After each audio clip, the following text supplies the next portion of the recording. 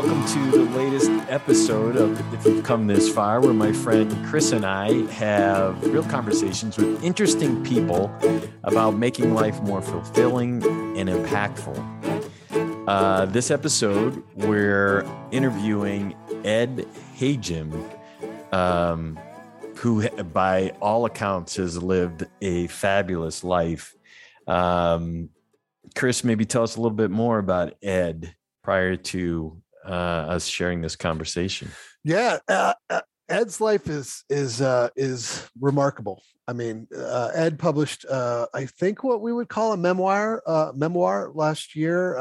The book is called "On the Road Less Traveled: An Unlikely Journey from the Orphanage to the Boardroom."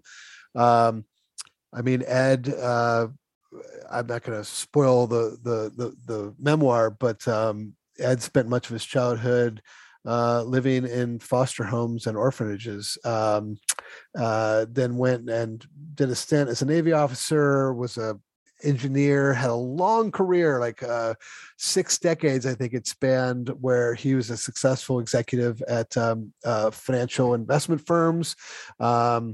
And, you know, as he became successful, he's given a lot back to a number of different charities and a number of different schools, including his alma mater, University of Rochester, where he gave a $30 million gift a handful of years ago, I think.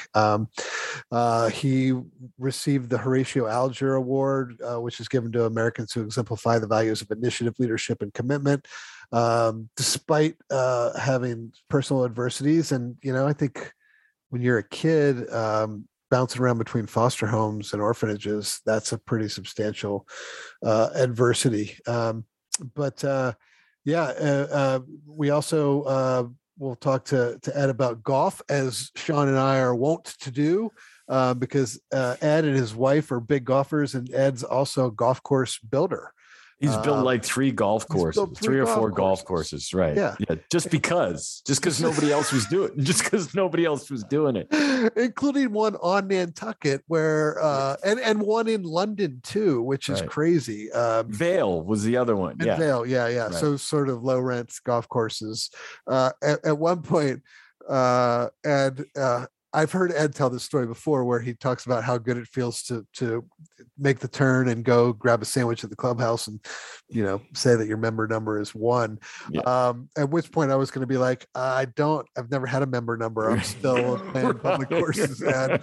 So unless your friends invite you to Virginia to play at amazing courses. Yeah, but then my answer is, my buddy's member number is X, Y, or Z.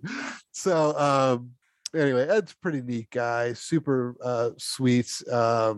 And I mean, the one thing we should say is we think Ed's 85 or 86, not sure when his birthday is. I'm not sure. I'm pretty sure actually that Ed is doing more in his life now than I am. It's amazing. It's right. amazing. Yeah, it's amazing. I mean, and the energy. I mean, he talks about the use of energy, and he's got so much. I mean, it was really. I always continue to be. I'm not envious is not the word, but I'm a hope at 86 that I'm having the same kind of conversations in the same way that this guy did with us. Really. Dude, I hope we're around at 86. I mean, just to be kicking it at all at 86 is no small feat. And this guy has got 2 more manuscripts. He's on boards, both nonprofit boards, corporate boards. And he's still spending time talking about doing startups. He was talking about, I'm working on this startup. I'm like, what? Right. Yeah. It's crazy. Anyway, it's a good conversation. Ed's learned a lot of things in the course of this amazing life that he's led that I think are applicable to all of us trying to, make the most out of life and I guess make meaning out of life. Right. For sure. So let's do it. Yep. Welcome and thank you for joining us. Ed Hajim. I've watched enough of you got it right for the first time. Mm-hmm. Hajim sounds much better, I'll tell you, but Hajim's correct. Well, Lozier sounds better than Lozier, but so we're in the same boat. We have 2 things in common. Same story. Exactly, right. Yeah. We're psyched. We're psyched to have you join us for this, and we have lots of questions. So, I mean, there's so much in the book that I want to explore, but so I think the first thing is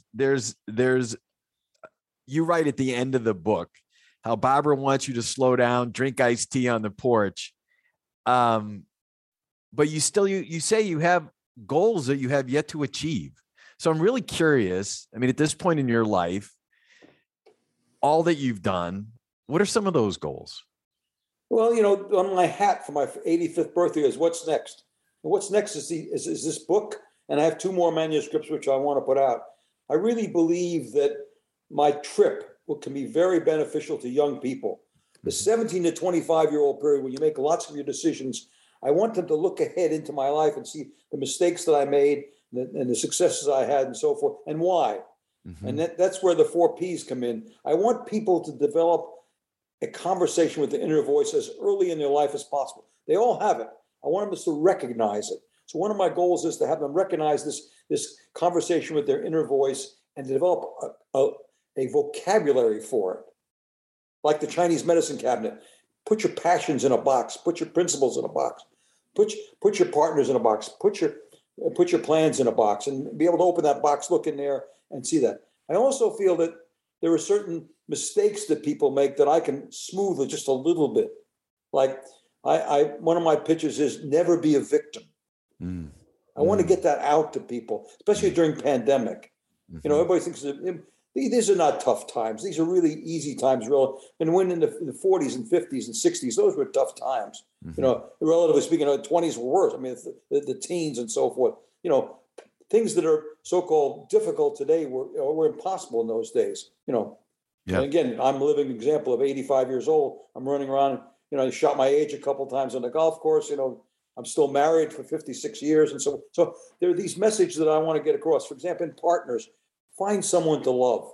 Yeah. Find someone who you can share your life with and who will support you and you will support them. But recognize that's a process. Mm-hmm. And nobody's perfect. Everybody's a package, and recognize that. So my goals is to get this message out. And again, this was something that evolved. The book was forced on me I buried my background when I was 18. I said, I'm going to college. I'm not going to tell anybody where I've been, because a little bit of denial helps. Just think, it was very difficult. The poor kids didn't go to college, and actually they were shunned. If you didn't come from a good home or good people, you were shunned. So I basically, I've stayed away from that, and it was very good. So, when I was 75, both my wife and my children said, you got to write this down. University started digging into it. Then I became a Horatio Alger person, so it got out in the open. So I decided I'd write a book, and I started writing, and I figured I was going to publish 100, self-publish, give it to 100 people and call it a day. Mm-hmm. I sent the galleys out. And if you look at my book in the back, all of the blurbs, people said, no. Barbara Franklin, the ex-secretary of Commerce, said every freshman should read this book. Mm-hmm. So that sort of interested me. Then I said, okay. And then a publisher came along, paid me a huge stipend, $1,000, and took 90% of the revenues. And that doesn't do anything either. He's a nice guy, but he doesn't do anything. They don't. I mean, I'm really an expert now on publishing because, I tell people your publisher doesn't do anything. You have to hire a publicist, which is a new cost. Anyway, but I got terrific feedback initially from lots of people. Go ahead and give this out. And the book seems to resonate with both young and old. So what's next is to take this book to a level that, that we'll see what happens with it. In addition, the second book, which is the 4 Ps, if you read the book, it's an allegory about a young man who goes to an island with four villages on it, village of each one of these Ps. And it could be a video game, where nobody gets killed, which would be interesting. You go to Village of Passions and you can go into a house with all musicians or all engineers or all chemists. And you can study that as a young person, or you can go down in the wrong part of the village and find negative passions and so forth. So this could be a video game. And then it is funny, some people have approached me on the possibility of a movie. It'd be kind of fun. So, life for me has always been flow. If you look at my book and you see, there was always the next thing to do, I mean, never had much vacations in between it, but it was always the next thing. I mean, I've screwed up, capital research my last few years there. Hutton came along, Hutton, and then Lehman came along. Then Lehman was a disaster. I did everything right. No, you look at my record. I did turned around 2 divisions. They both became profitable. Boss and I didn't get along. Mm-hmm. They blew me out. Really didn't fire me. Couldn't fire me. I was a partner. But I went on to the next thing, and it was perfect. It was my dream job, being the CEO and the chairman of a small investment bank. So what's next here? It seems the flow is the book and writing. And someone said to me, when you get all done with the 3 manuscripts, when I get them all out the next couple of years, you should write a novel. Mm-hmm. So instead of meeting my wife, who follows me out to California and is in graduate school, I find her in a smoky bar in San Francisco. And I save her from a life of sin. We have some fun with the whole thing. We dress it up a little. Maybe I'll write a novel. I've always loved to write. I don't write well, but my daughter is a writer, so there must be some gene hanging around in the whole thing. So I've got, that'll take me at 85, probably take me to where I can't do much anymore. So, okay. And I gotta take a quick segue here. First of all, you're talking to a couple pretty decent golfers. We're not great golfers. But we love the game. Okay. Okay. Sean, don't make that face. At least you can admit that we both love the game of golf, right? Okay. Sure. So Palm Springs, you have to love it. I mean, yeah. Well, I mean, where are you, Chris? I'm in Chicago, which is why I tried to get us off the conversation about weather. I hope you get paid more than the other guy. Yeah. It's similar to your relationship with your publisher. It's not great, but I feel like Sean is worried that you're not getting enough rounds of golf in with all this stuff you still want to do. But I got to ask you, okay, when was your first time of shooting your age, and when was your last time where you shot your age? Oh, so I didn't shoot my age until I was 80. I shot 79 in 2019. That was the first one, 78 actually, and that was my first time I ever shot my age. And I've shot about 4 or 5 times since then. Holy cow! And I, by the way, I stopped playing golf at 55. I just played a little bit of golf, and then when I was 20 or 31, 32, I came home, and my 3 children said, "Dad, play tennis." And for 20 years, I didn't play golf. But I never really played golf as a kid. I played baseball and basketball. Took up golf a little bit, when I in my late 20s, but I didn't play well. Started at 55, and and I never had a hole in one. And the member guest this year down at Ocean Reef, I had my first hole in one. Wow. Nice. Wow. So you know what the old mother said when her daughter got married? Now I can die. so you get a hole in one, and you're all set. But all right, so let's stay on golf for a minute. 12 once. I'm now 20, so but it's fun. I mean, I find that it's a walk in the park, and it's a place where camaraderie is very good. Yeah. And in my book, I founded the golf course. Well, I was just going to ask, multiple golf courses. 3 of them, yeah. So it's so interesting to me that, and you do this, you say, okay, well, we need a golf course, and you just go build a golf course. So take us through a little bit how you approach that. I mean, and you can use Nantucket as the example. Well, my first golf course was in Vail. A friend of mine called me and said, "We want to be one of the founders." And I said, "Yeah." I gave him $20,000 or $100,000. I was $100,000, whatever it was. And I really got a kick out of driving into the bottom of the lakes they were building and so forth. I was not really that involved. I knew the guys there, and I was there quite often while they were building, and I got a kick out of it. But it really was done without me. And then we went to Nantucket. I play golf, so I applied to the local stuffy golf course, and they rejected me. And I was a guy, chairman of the board of a company, chairman of the board of. I sat in Rochester. I was a trustee of the university, and blah blah blah blah. And a really great guy recommended, but they rejected me and said, "Don't reapply." So, Flo, instead of being a victim, I call up Fred in Vail, and I said, "Fred, what do you think? Well, we build a golf course in Nantucket." So I went out, I found a piece of land, 300 acres. Fred came east. Fred is the guy he's the real estate legal, Stanford graduate who built the one. Fred Green. Yeah. So we sat around and we built this golf course. And, of all the things I've done in my life, there is nothing. And you guys were both, if you're both golfers, when 9 holes, you're finished with those, you walk up to the snack bar, and Kelly, the good-looking girl behind, says, "What's your number?" And you say, "Number 1." I mean, there's nothing better than that, is there? I mean, at my age, but in founding the thing, we really changed 500 over 25 years now. There's a book coming out by On the Club that talks about this. I've just finished writing the book. And, after 25 years, we've changed 500 families' lives. Really it came to guys wouldn't come to Nantucket unless they could play golf, and they couldn't get into this club. So we built a club where they could get in. And we have Jack Welsh was a member, Bill Frist was a member. There's really a lot of names, Bob Wright from NBC, and they're really wonderful guys. And we also then started a charity 20 years ago, which is now the largest charity on the island. And I'm claiming it's the largest charity in the history of the island. And we've just changed the charity about 3 years ago. We supply 50 different charities on the island. We also send 2 kids to college. We're now sending 7 kids to vocational school, which is, again, there's another one of my goals. I'm really a mini crusade on vocational education. I wrote a fabulous article on it with a guy named Ken Roman, who was the CEO of one of the big advertising firms, and no one would print it except the Nantucket paper. And now other people are talking about the same thing. I think vocational education is one of the solutions in America. Get kids to do what they want to do. I mean, there's nothing more exciting than a young man that says, or a woman who says, I want to be a chef. And you give them a scholarship to Johnson Wells. So that's one of my other crusades, or one of my other goals, is to see that further. But we built a golf course in Nantucket. It turned out to be the number 1 golf course built in 1998. That's a pretty big deal. We were 50 in the country, regular 50, 198 in the world.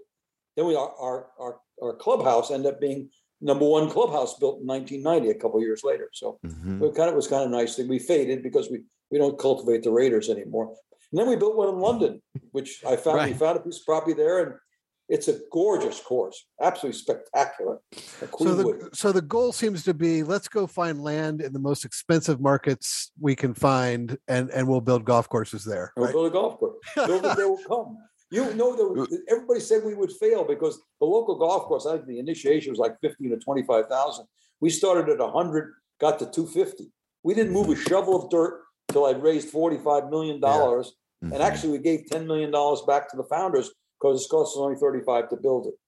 In London, it was the Japanese had spent $6 million permitting this place and getting it all set. They ran out of money, and we bought it for $3 million. So that was a good deal. That's $3 million for a piece of property like that in Surrey was just spectacular. Yeah. And we've got Thomas Bjorn, Ernie Els, what's his name? There are 3 or 4 major pros that are now members out there, and it's a gorgeous place. We built a manor house. Looks like it's been there for 100 years, and it's just and it's just all luck. I mean, and then in Vail, a guy called me up. I was founder of the course, and I got a kick out of doing it. But Fred Green, people like that, Reese Jones, these are the kind of people who really do the work. I didn't do very much except call a bunch of people up. We started raising the first $10 million. I called the guy up. I said, "You want to join? It's 200 grand or 50 of us." He said, "Can I talk to my wife?" I said, "No." He still remembers that. He said, "Come in, don't tell her."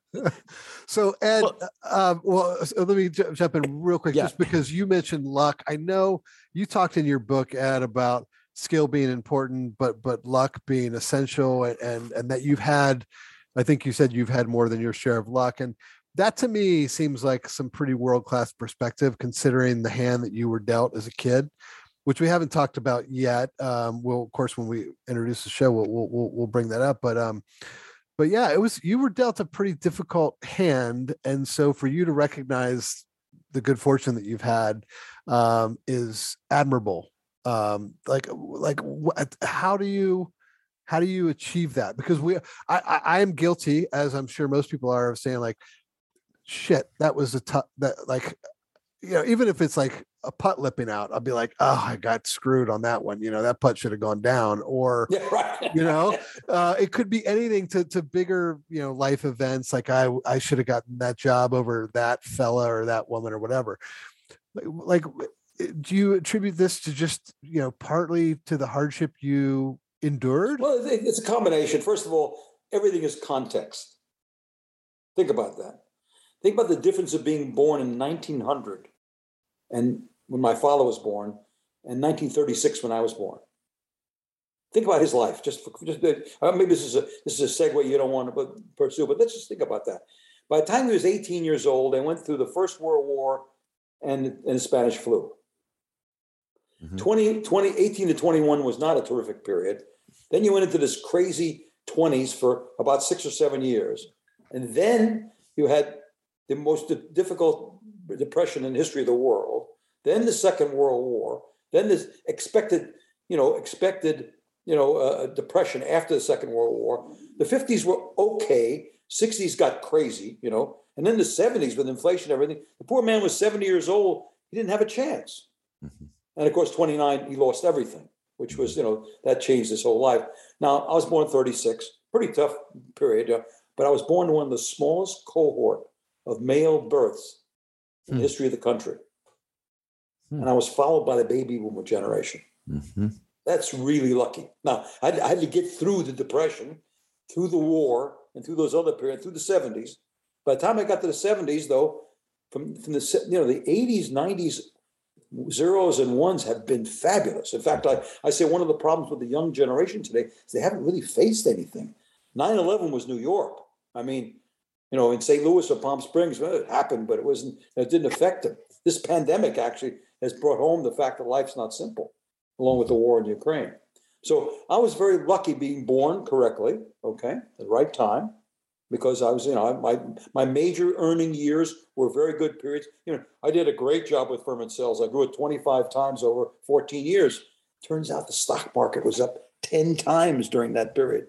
So I had the wind at my back. And that's where another lucky point. But, and also born in the right country. I mean, I was born in, and I dedicated the book to, one of my dedications was the United States of America. This is a place where a kid like me could make it. I mean, I had nobody at my grammar school graduation, nobody at my high school graduation, nobody at my college graduation, nobody at Harvard Business School when I graduated.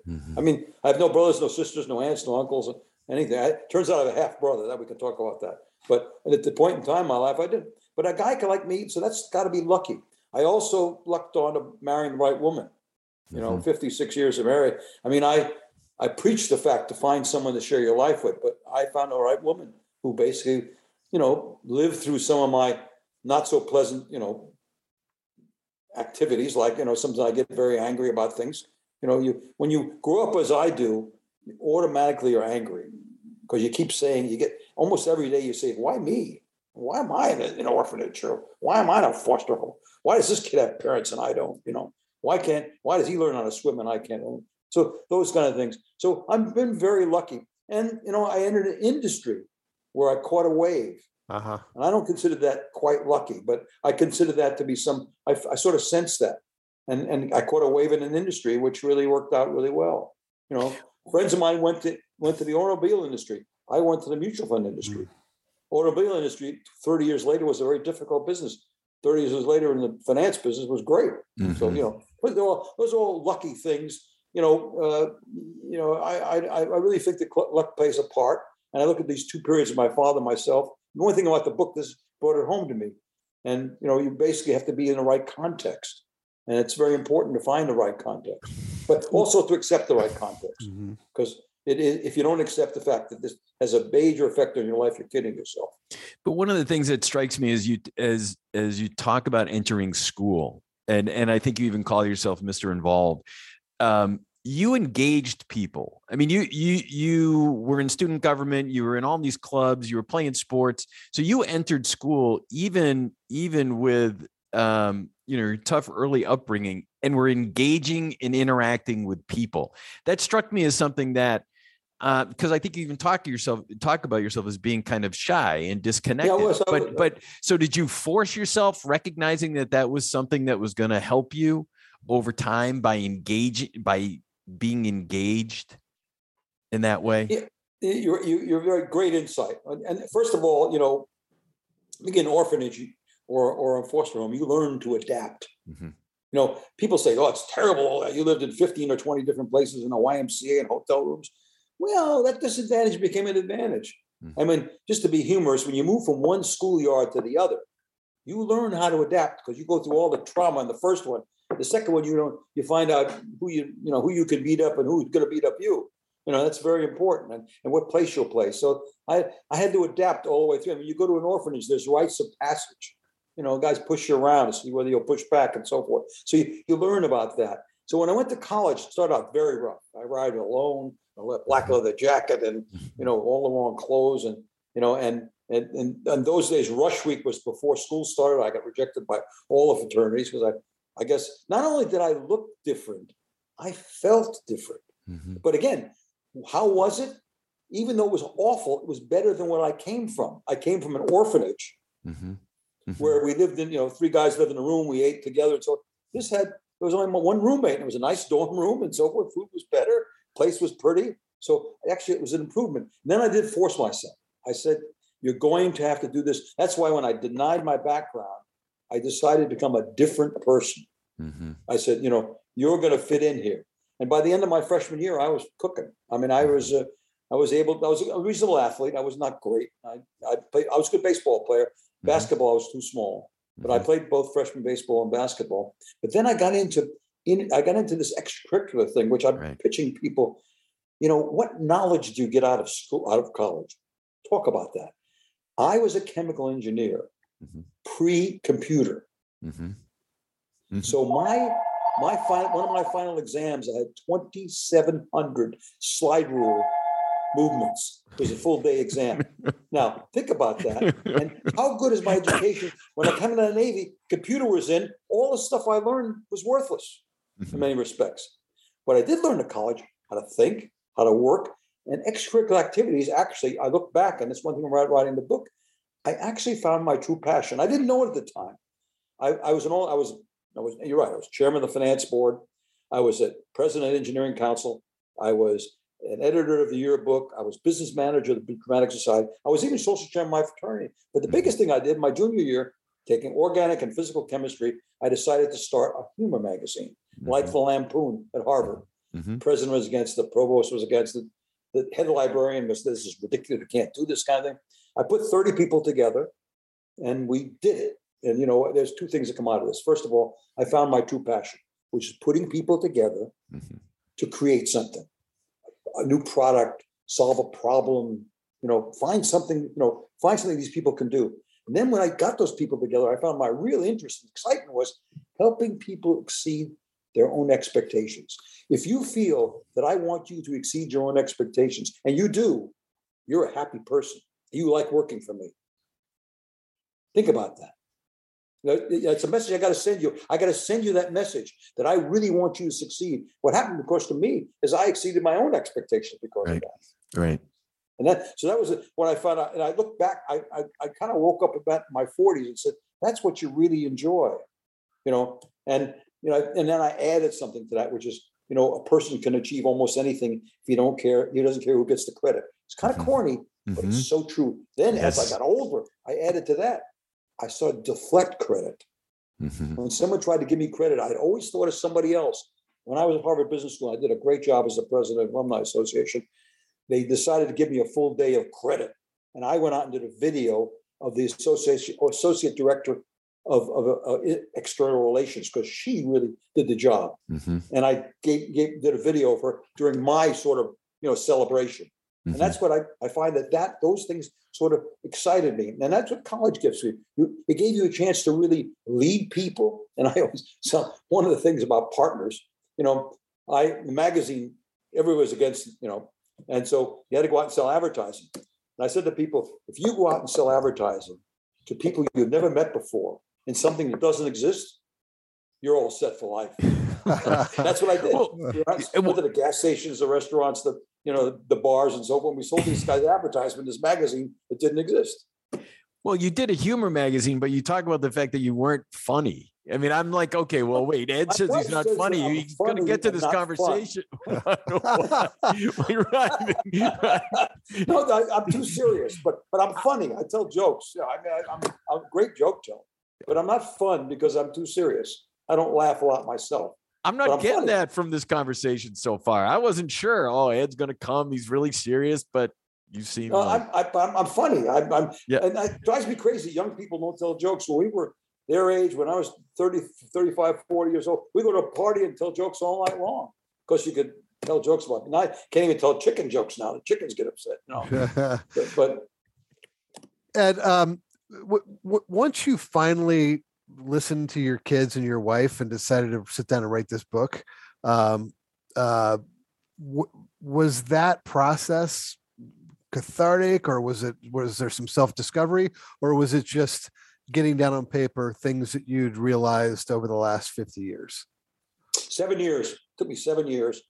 The original documentation, we took all the letters. I saved all the letters my father had written me. And when he died, I surprised, he saved all the letters I wrote him, put it all out on the table. My wife put it on there.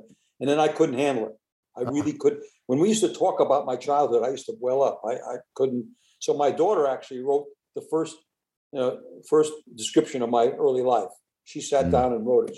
She's a writer, and she works for TED Talks. She does their things. And so she wrote the first one. I can talk about it now, but then I couldn't. I got up. I would stop. I couldn't handle it. And so that was a difficult thing. It took me a long time. And then I decided not to really make that a very small part of it and write this allegory. And I got that book done in 2.5 years. And I met a woman who wrote 8 New York Times bestsellers and said, "Great book, but forget that. I want to really write your autobiography. I'll get you a New York Times bestseller." So she begged me. She was a great writer, but we spent a 1.5 years together, and she didn't have my voice. Mm-hmm. She wanted me to hate my father. She wanted more drama. I had enough drama in my life. She wanted more drama. And so we finally broke off relationships, got another woman. We got 8 months into her, and her mother died, her father died, and her mother had Alzheimer's. So I finally found a guy who'd been following me around for 5 years, said, "Ed, I want to do your book."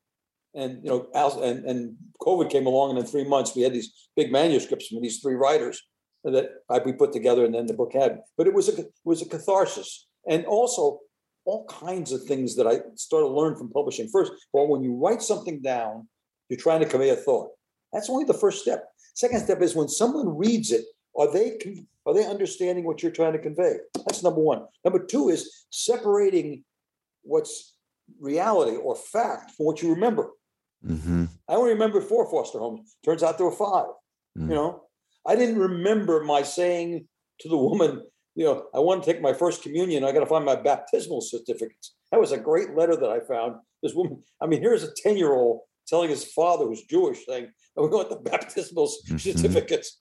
So, it was cathartic, but I also learned a lot from it. But it was a difficult process. It was 7 years. I ended up with 3 manuscripts. I'm hoping to publish all 3 of them. But it was, and the struggling with my childhood, I really had trouble with those, going back into that, because the first foster home was awful. Yeah. I still remember, I was 5, 6 years old. I can still remember how horrible it was. They were just terrible people, and they were abusive. Yeah. And I left out things like I had a dog once during one of my foster homes. Got run over by a car. I can still remember picking a dog and having dog blood on my shirt and things like that. Yeah. But those are hard things. But looking back at the whole thing, all those experiences became advantages. Well, I became adaptable. Yeah. I became resilient. I had perseverance, and I became self-reliant. Those things, a lot of kids grow up in fabulous neighborhoods and go to great schools. They have anxieties when they go out in the real world. Right, one thing I didn't have was anxieties. Right. So, our group, Men Living, is, a big part of, well, I don't want to talk about it. I think the mission has changed a few times, been tweaked in terms of the language, but like there is a component of Men Living that's centered around sort of redefining masculinity and being able to ask for help. I know, I think it was in an early chapter of your book, you talked about this notion of your attitude towards your family history as you were navigating life and being, I think you said, humiliated by your past at some point. And you also noted that it was uncommon back then to do therapy. Yeah. Oh, no, if you remember, there was a presidential candidate that they found out he was in therapy, gone. Right. And if you told people you were in help, boy, sure, you're nuts. Yeah. Yeah, and I think that one might easily argue that seeking help from a therapist is still too uncommon, particularly among men. And so I hope, I don't know if it's too much to ask, but did you ever, as we evolved as a society, did you ever seek help? Yes, yeah. it's in my book. The chapter on when my father died. My father died suddenly, a heart attack in his car. Right. And at the time we were in peaceable coexistence. We could say we were estranged because my father, started to disagree with everything that I was doing. He's very excited about me being in the Navy. When I decided to leave the Navy, he disagreed with that. When I went and decided to leave it, when I left the engineering profession, when I had a good job and everything else, I didn't have enough money to go to school, and he didn't have any money at the time. I went to Harvard Business School without the first year's tuition in my pocket. I mean, it was a gamble. I just went there and said, "Look, guys, I'm here. You got to lend me the money, or else I have to leave." They said, "Okay." Then there was no scholarships in those days. So then what he really disagreed with was marrying Barbara because she looked like my mother, and I didn't know what she looked like. I didn't know what my mother looked like. Right. So Father and I were pretty well estranged, although we had peaceable coexistence. We write, we talk. He came to the house for the birth of my second child. Things were okay. But he died suddenly, so I didn't ever bring closure to our relationship. And so what I did was I went to the Ackerman Institute in New York. A woman named Peggy Penn, unfortunately, she now has Alzheimer's.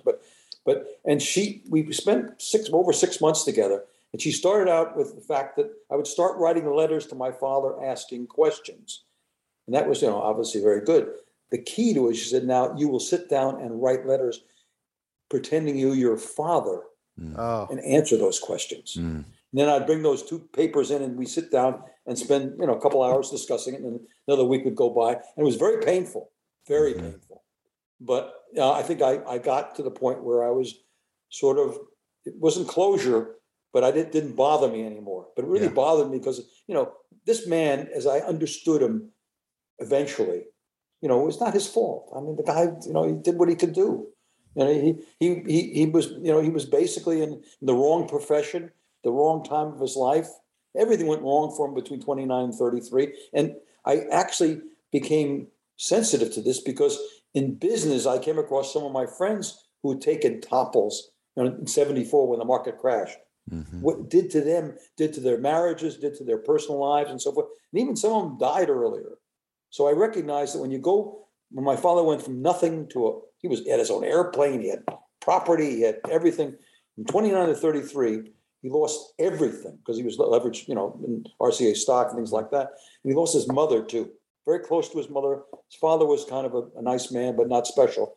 And so he lost all that in 33. In fact, in the book it says that he said to me, Ed, I was either going to commit suicide or drive to California. Right. Lucky for me, he drove to California. Yeah, no kidding. So, but that is what, that's that I did get help, and I believe in help now. In fact, as a friend of mine recently lost his wife, and he got very sick, 6 months later, and I said, Bill, forget doctors, get some help because you're going through enormous stress right now. His wife has Alzheimer's. He visited her 5 times a week. I said, she used to be a terrific dancer. When you go there, it's affecting you. And I'm hoping to get him. Men don't do it though. Right. I'm in a couple of groups, men's groups, and YPO. We have our own forum, and I'm a very strong believer in some kind of help. But in those days you couldn't do it. Universities are filled with it today. In fact, I'm now an honorary trustee of something called Wiley, which is a fabulous organization in Boston. They counsel foster kids. You sign up with them as a foster child, and you have to talk to a counselor once a week. Once a week, just like your parents. So this sounds like, do you need the organization? Maybe not.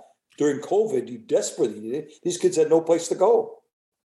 Oops. Uh-oh. You still there, Ed? These people had no place to go as a phone number. And then, so Wiley placed half these kids around there. There are 70 of them now. They have a group. And so they can share. I'm doing the same thing at Northeastern. I have 20 kids in that group that are basically first gens. And this has been a whole new avenue. By say, what's next? And by the way, you're helping me out with what's next because I'm starting to realize there are a lot of what's next. What's next? Getting these groups of kids that that they look at me and they say, yeah. It's one gal said, I was kind of going to give up, and I said to her, don't worry about the academics. Worry about the social. Overcome your feelings. Right. Don't feel different. Feel the same. Dress the same for a while if you can. That's the struggle. But it's interesting. There's a couple of messages that you started the conversation with is that I think are really powerful are, the inspection of the inner self, and how does someone really do that? And then don't be a victim. And so I'm curious about when we talk about getting help for someone to go through that process, because I think it can be difficult to do it individually. Do you see that same thing, or is there at some level an individual has to? I have to look at it. I still believe in self-reliance. That's why this inner voice thing that's the personal thing. Yeah. But I do believe that everybody's different. Some people need group therapies, but I think that at certain points in your life, you go through a really difficult situation, you definitely should get help. Otherwise, I still would prefer to have people to have conversation with themselves, and develop the ability to overcome things themselves. Because choosing a counselor is pretty, risky, and it's expensive, and it can take a long time. And certain counselors will dump you.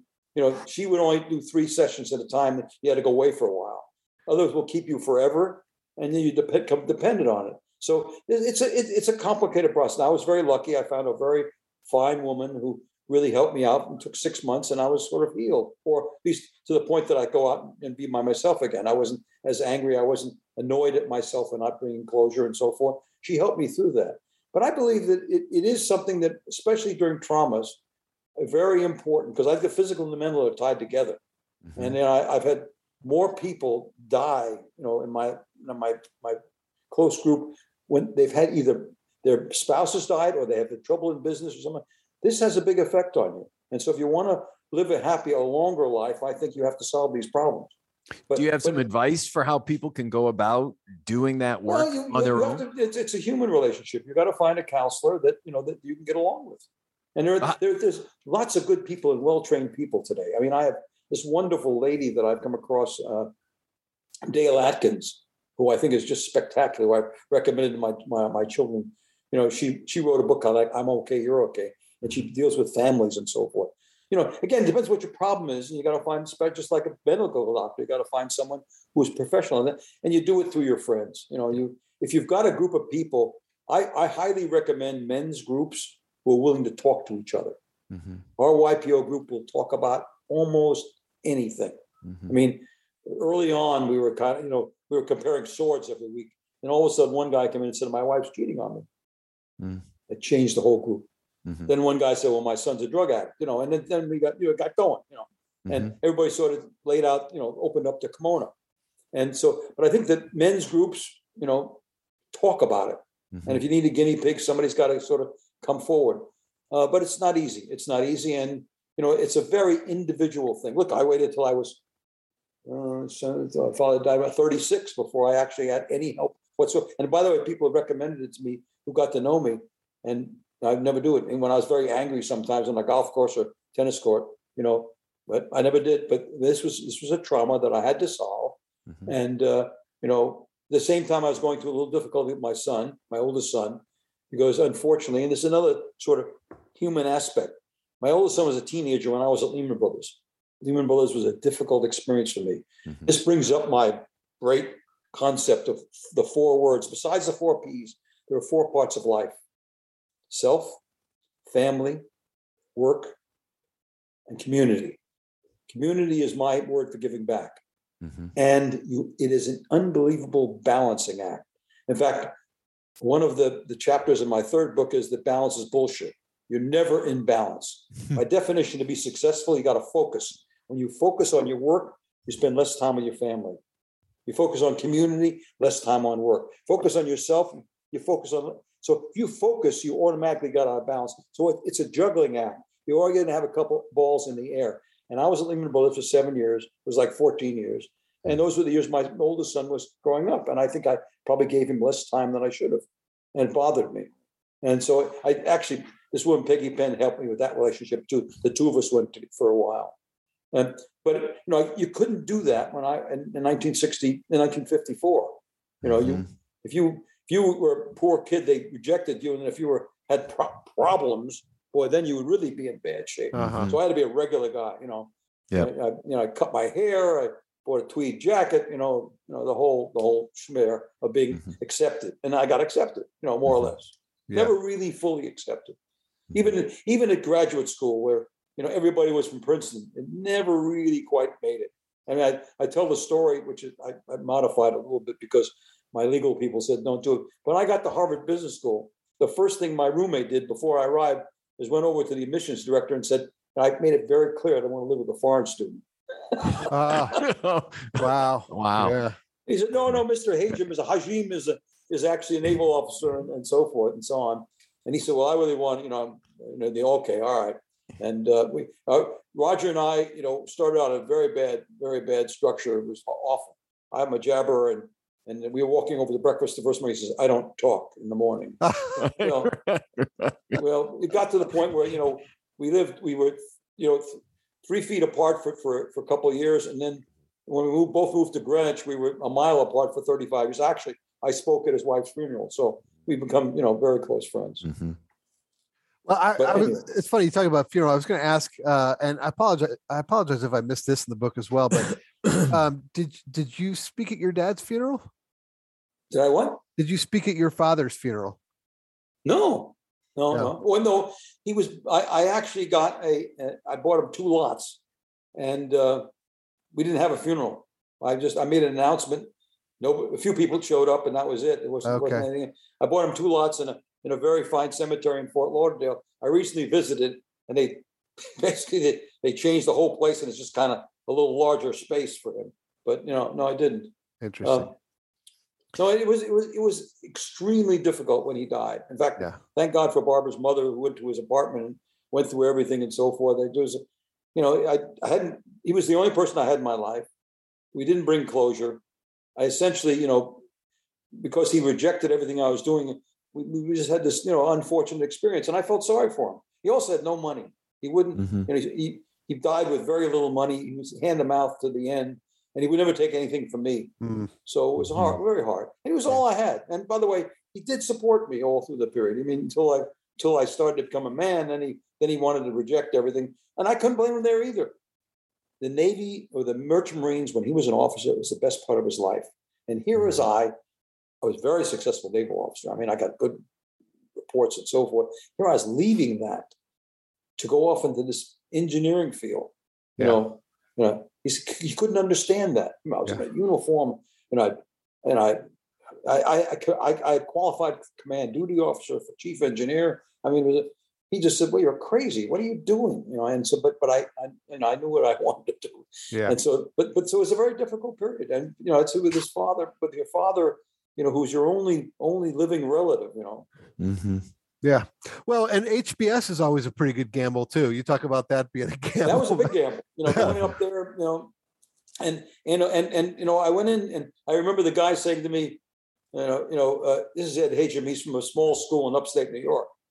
Rochester is not a small school. It's got $4 billion budget, 30,000 employees, and so forth. It was a big deal. But they introduced me to that because everybody, it looks like everybody, half the kids were from Princeton, the other half from Harvard and Yale.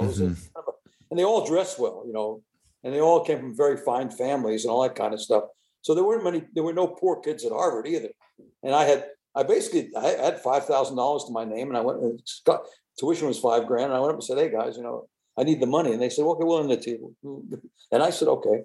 And it was a great experience. Harvard Business School is by far, but here again, what I preach to kids is don't waste your summers.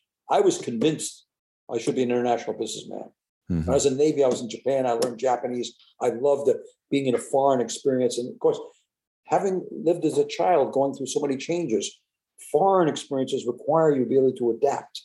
And I adapted very well to Japanese society or Chinese society. We went to Hong Kong. I became very friendly with lots of people. So I want to be an international businessman. So between business years at the business school, I took a job in Belgium. I learned French, worked for a Belgian chemical company, and realized not a good deal. All family businesses, small businesses, difficult to deal with. You got to really learn the language. Got to learn French. You got to learn Flemish too. Done. Second year, I got a job in the financial industry, but I talked them into giving me the summer off. I took a summer. I went to Central America. I became fluent in Spanish. I spent 30 days in Boston, 8 to 5, learning Spanish. I went down to Central America, we were creating a business school, La Col de Negocios in Nicaragua. And I figured I'd be a big super gringo. I'd go down there, buy a business, take over the organization. I found out not a good idea. Those businesses were all, corrupt. They're all small and so on. So I decided by doing those two experiments not to be an international businessman, and it saved my life because for 20 years, international business was not terrific. It was really a hard place to be and so forth. And the financial business, on the other hand, was taking off. So trying things out, I tell kids, don't waste your summers. That's a real message. Go out into find something you want to do and recognize that when something is described as a particular job, the name may be totally different than what you do Monday morning. Now that investment banking analyst thing is really humorous. I mean, what you physically do Monday morning and what kind of responsibility you have is so important in a job. So I'm really interested about your earlier comment regarding vocational education. So I view this perspective that we create a path that young people have to follow. And when you don't follow that path, then you're out of sorts. That if you don't go from high school to college for 4 years. Now, I think you're really interesting in the sense that you support University of Rochester. I mean, colleges, you're an advocate for that, but then you're also like, hey, college isn't for everyone. So explain more where you're at as it relates to these paths that young people have to follow.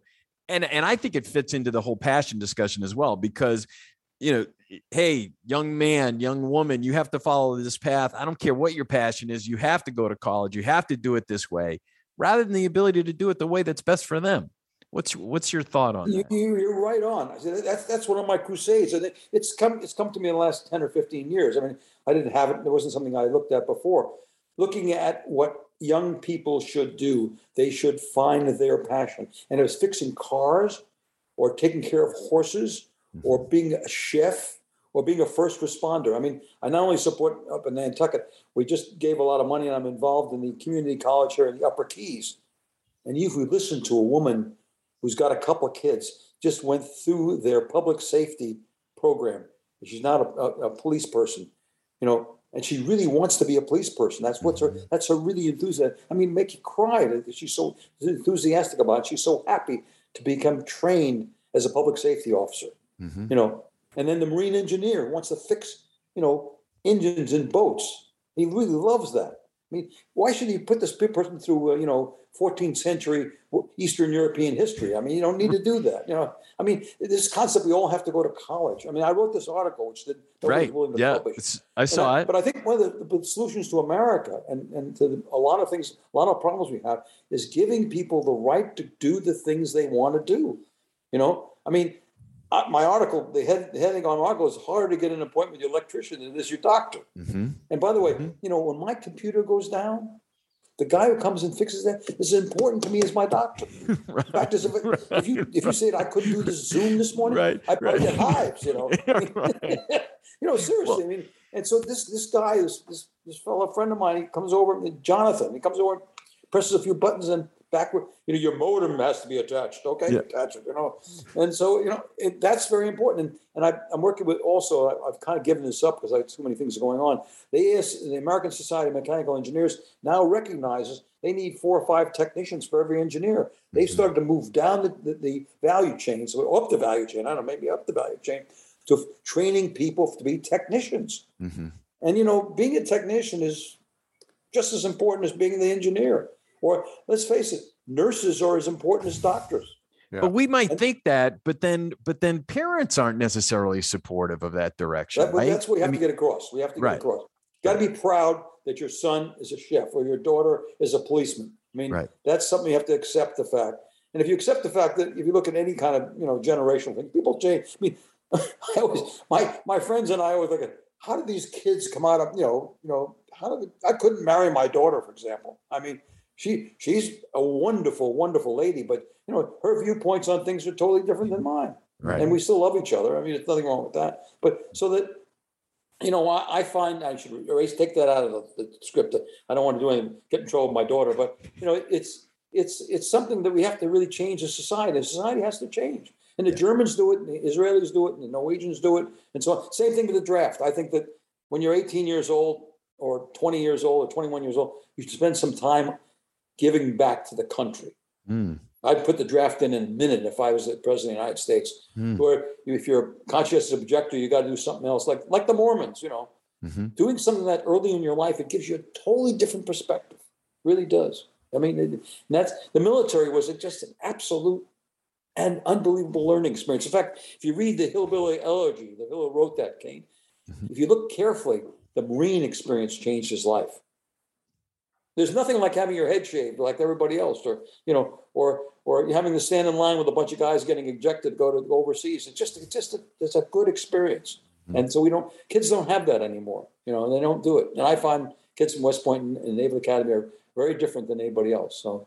But anyway, that's a long answer to a short question. It's one of my major problems. It's perfect. Not at all. Well, we got a few more minutes to go. And Ed, one of the things we do at the end of these conversations is we ask a couple canned questions, kind of like the old Inside the Actor Studio. And so what we're looking for is you just to give your knee-jerk reaction answer to these questions. Sure. Okay. All right. Don't think too hard. First question is, what do you wish you could have told your 10-year-old self? I see. I'm in the camp of not doing no do-overs. No do-overs. No do-overs. No do-overs, because you don't know about the unintended consequences. What I could have told my 10-year-old self is, you're going to make it. You're going to make it. There you go. I told myself that. You're going to make it. What do you hope that people will say about you at your wake? That he did the best job he could. And he gave to other people. Love in my mind is giving to others. Well, that's you use Scott Peck's quote at the beginning, or his definition of love at the beginning of your book. He sold 10 million copies, so that's why I traveled so much more than people didn't travel. That's why I kept coming up with that solution. And also the craziness of going across country with my father. But Scott Peck said, giving to others. Yep. Well, and I also saw at some point, I don't know if it was in the book or on a podcast, where you quoted Guy Kawasaki talking about going out into the world and making meaning, which seems like people might say about you. You've made some meaning. You've made some money too, Ed, but you've also made a lot of meaning, I think. Lastly, do you have a mantra in life, or even a mantra that you use these days? Good, very good question.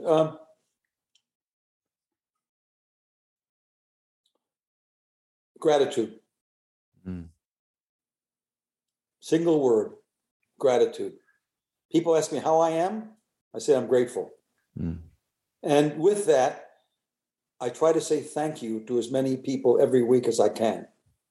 A friend of mine, Walter Green, who wrote a book called This Is the Moment, he stopped when he was 70. He made a list of 44 people.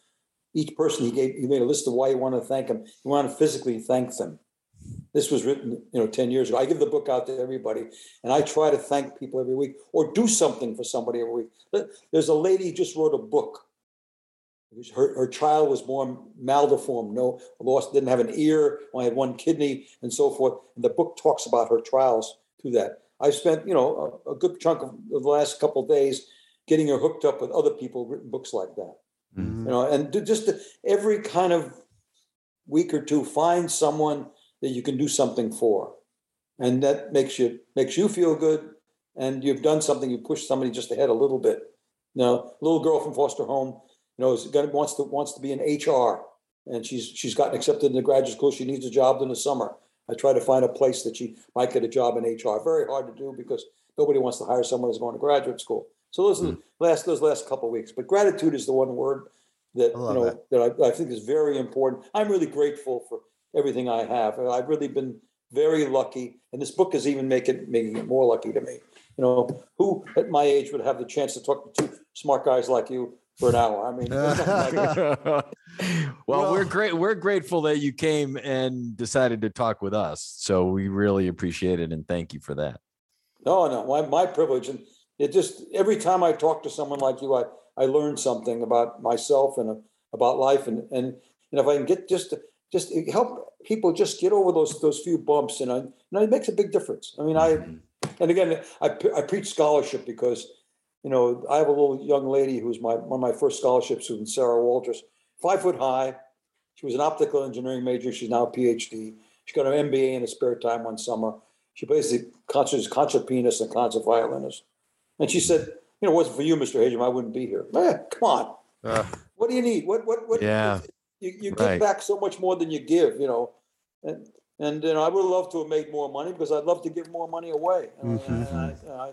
It's not something you have to make money. You have to be financially secure. I mean, there's another thing in my life, and I believe in this. You have these principles through life. One of my principles is the first golden rule was the most important. Second golden rule was he who has the gold rules. I had no money, so I had to make money, and it was important to me. At age 45, 46, I shifted that from making money to freedom. Freedom became much more important to me. I left Lehman Brothers and went to Furman Cells. And I traded in the fanciest dining room in the world for a conference room with 2 hot plates. I trained in office to overlook the whole downtown, the whole bay of New York, to an office that overlooked a wall next door, because I wanted freedom. Freedom was my goal. And my wife said, you never have to promote it again. You're the chairman of the board. Don't worry about it. So these are the kinds of things I want to pass on. And if people can recognize when this is happening, then they're way ahead of the ball game. In other words, when they're at Hutton and the guy says, I don't want to pursue the institutional business, and that's the future, and you decide to lead because of that, makes it much easier and also gives you much more strength. So. Go ahead, Sean. No, go ahead, Chris. Well, how old are your oldest grandchildren? 29. He's an environmental engineer living with his girlfriend in Chicago. No kidding. And I'm trying to convince him to go to graduate school. I'm not sure I'm gonna make it. Well, hopefully he'll listen to this. My youngest one is 9. Okay. He's absolute character. Any of those kids like to get out to the golf course with you? Yeah, my middle son plays. No, none of the grandchildren yet. They're not golfers. No, they really aren't. And the 29-year-old is a weightlifter. No kidding. But 2 each his own. He's a great big guy. Let's just note that Ed made a face at weightlifting. Great big guy, Right. But he's an environmental engineer and he loves what he's doing, so that's good. Then my oldest got married early, and he's had 3 boys, and then my middle 2, my second and third, got married late. And the oldest they have there is 14. So they've been out on the golf course. My middle son's son looks like he's a golfer. He was out there banging away, and my daughter's second boy plays golf a little bit, but they're still young. So they're 8, 10 years old. They're not there yet. Sounds like you got a great crew. They don't belong to clubs yet either. Yeah. So that's another whole conversation. Yeah, talking about another whole conversation, I just wanted to add that, as you talk about Hutton and Lehman, and there's so many lessons here from an entrepreneurship standpoint, both within companies and starting from scratch, your whole idea about, don't start something without a platform. And I mean, there's just a lot of other business lessons in this, I think, that would be valuable for folks. I thought it was great. I made all the mistakes. I was an entrepreneur, which didn't work. Right. And I've been an entrepreneur. Right now I'm involved in a company that makes toys for people with dementia. Oh, wow. And these toys, these dogs and cats, respond to the people when they touch them. And the thing is selling like hotcakes. We did 10 million in sales last year. But it's a real. You're still doing startup businesses. Yeah, you're not 85. Oh, you're killing me. You may be actually speeding up. Right. Yeah. Right. Well, my wife has sat down. You got to tell me about all this. You're going to die. I said, "Are you going to poison me?" I love nothing's more important than a startup business. This guy actually was at Hasbro, so he had 3 or 4 million in sales, and they didn't want to do the old people's toys, so he spun himself. He had a platform. So wow. Yeah, but I also, to me, I'm a sucker for young people that have an idea and want to do something, and so and a couple of them paid off, and most of them haven't, but it's been fun. I have one last question. Are you on social media? I actually, that was the thing I didn't do, but now that I'm doing the book, I've got on LinkedIn. And what else? I'm not on Facebook. I'm not on Instagram. No, Okay. just LinkedIn so far. Okay. I figured again, how are you gonna use your energy? Mm-hmm. Yeah. And so I decided not to. Also, the mantra that I had when I was in the business was to live happy, was to live hidden. So this whole experience of going out and becoming public is really new to me. Right. You know, I felt the publicity in the financial business was the next step before jail. I mean, I would turn down interviews with CNBC, because also that's energy. Right. You know, I want to use my energy with my clients, with my employees. As soon as you become a public figure, the energy required is totally different. And you don't want to do that unless you have to. Now I don't have any business. I'm still chairman of. That's another joke. A professor of business school runs that company. And he called me up and said, "I want you to be the chairman." I said, "What does the chairman do?" He says, "Nothing." I said, "I'll take the job." So you know, but it's not true. I mean, he's been working me out pretty well.